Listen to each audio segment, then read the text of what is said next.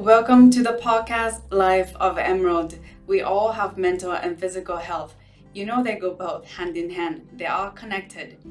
But have we as society stigmatized mental health to our detriment? Let's talk about it. You're listening to the podcast Life of Emerald.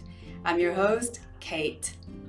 We're a spiritual organization empowering millennials and Generation X to stand up to the universal truth, grounded in oneness with the creation, based on love, peace, harmony.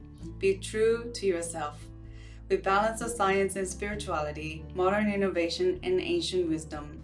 Shall we normalize mental health in 2022? This is a global movement. Make mental health normal. Our honorable guest today is Elizabeth Cowell. She has been practicing marriage and family therapy since 2018. She has a master's in marital and family therapy and a master's of divinity. She has worked with at-risk youth, high-conflict divorced families, individuals struggling with grief, and she has provided Christian-based therapy. She has also worked with children diagnosed with autism spectrum disorder and their families, individuals, couples, and families in these settings. Through her studies, she has learned that therapy is a collaborative process. It's just like the parent-child relationship or a spousal relationship. She firmly believes that in order for you to achieve your goals, we must work as a team. In order for change to happen, both parties must put in the effort. She is currently a registered associate marriage and family therapist at Caldwell Clark Counseling, a center for individual and relationship growth located centrally in Sorrento Valley area of San Diego. I'm honored to introduce and interview Elizabeth. Welcome. Hi, glad to be here. I'm glad to find you, Elizabeth. Nice to host you. Well, let's get started. What is your view on mental health in general? Mental health, I think it affects every part of our lives. When we're experiencing anxiety, we feel anxiety in different parts of our body. When we're experiencing depression, it causes us to lack motivation to do things we enjoy. And so mental health just affects our whole being. It's not just mental or emotional, it's all incorporated, I would say. Yeah, there's a theme about when we talk about mental health, body health is included, everything's connected. Is that what you're advocating for as well? Yes, yeah. Absolutely. What is your personal story pertaining to mental health which has shaped your life view today? My personal story is that growing up, my parents didn't believe in mental health, which is common in a lot of Asian families, is your problems are your problems and don't share them kind of thing. And so I grew up not knowing anything about mental health or therapy or even emotions. I couldn't really even identify my own emotions until I was much older. And then I had a coworker who said, "Hey, what are you going to do about it?" "Oh, I don't know." This coworker encouraged me to seek out a therapist, and so I did, and that was my first experience in therapy. I was, I think, in my early to mid 30s at the time, and it was my first experience, and I wished I would have done that a lot sooner. I love your statement, wish I would have done that sooner. Also, being from an Asian family, I completely understand the narrative our parents give us. Don't talk about it. So I'm happy you were courageous enough to seek help. Yeah. What has helped you get through mental health challenges? I mean, you mentioned about the psychologist. Besides their support, is there any other tools that helped you get through it? I find that, well, one, my dog has really helped me. Animals are a great resource and support system for mental health challenges, but also just talking about it to friends, to anybody that you trust, has really helped me. Dogs. Yeah. Dogs are really non-judgmental beings, right? Right? And yeah. did you find the sense of relief just to be yourself around your dog. Absolutely. There is something in the mental health field, particularly when working with trauma, we do something called bilateral stimulation. This actually happens when you're petting a dog. So when you're kind of thinking about your problems kind of thing and you're petting your dog, you're getting the right and left side of your brain working succinctly and together. And so you're doing that, you're able to process your emotions and your thoughts. Really interesting. Could you say a little bit about this technique called EMDR? I believe it does the same thing. Yes, absolutely. I am trained in EMDR and I use it with 90% of my clients. It is used to treat PTSD, so like trauma, grief, anxiety, depression, those kinds of things. And it addresses traumatic memories or experiences as well as negative beliefs that we develop because of those experiences.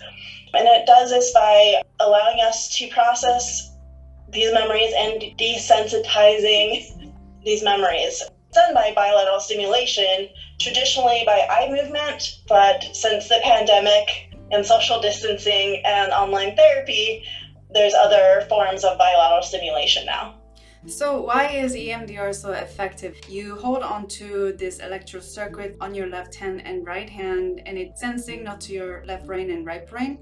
What is the significance of this electronic gadget that you hold in your hands? Electronic gadget is one way to do it. I personally don't use those, but some practitioners do. But basically what is happening in EMDR as you're processing, whether you're doing eye movements, the electronic gadget, or the self-tapping, all those are bilateral stimulation. And the bilateral stimulation helps the right and left brain working together. And by doing this, it allows whatever traumatic memory you're working with, it pulls it from your long-term memory into your short-term memory. Most of us have terrible short-term memories, just helps us desensitize, reset. It's kind of like a computer system where you reset the system or like clean all the unwanted files and things like that. And like it just makes your computer work faster. I think that's the same as it does for us, is when we clean out the unwanted stuff, it helps us operate better. I absolutely love this analogy. Our brain is like a supercomputer, and there are techniques available to delete some of the unwanted memories as we choose to do so. Amazing. Well, Elizabeth, what is your go-to strategy for calming your mind instantly? Crafting. I love to craft, making things, even coloring, things like that, things that allow me to be creative are things that help me calm. But there's other ways. Not everyone likes to craft. Some techniques I always recommend is imagine a place that maybe you've been to, or maybe it's made up, going there in your mind, envisioning all the details this place has. What is the temperature like? What smells? What does it feel like? What emotions come up? So that kind of thing is also very helpful in calming your mind. I'm in Bali right now. Well, Elizabeth, could you share a little bit more about the power of imagination? I think imagination is so important when it comes to mental health in general, in our lives in general. Imagination embodies creativity. It produces creativity, which allows for an escape, but it also allows for us to be grounded. It also allows us to come up with goals for ourselves, short-term goals, long-term goals. I think without imagination, life would be a little dull. Someone say, think and you shall become. What is the evidence for that? Is there validity to that? Honestly, I don't know. That has become more of a thing now with manifestation techniques that are becoming more popular, putting energy into the universe, that kind of thing. So I think there is some truth to that. So if you want something so much, you're going to work for it. Well, what is your 6-word story you'd like our audience to take with today? Life is short. Do not wait. You know, as if there is no tomorrow. Just do today. Yeah. Just do well today. Well, may I ask you, Elizabeth, since that time you first saw a therapist, what helped you commit to becoming a therapist yourself? Well, that's a bit of a story there. Kind of going back to being raised in an Asian household where having a career that made lots of money, was a thing. And so in high school, I'd known that I wanted to go this route. I wanted to major in psychology in college.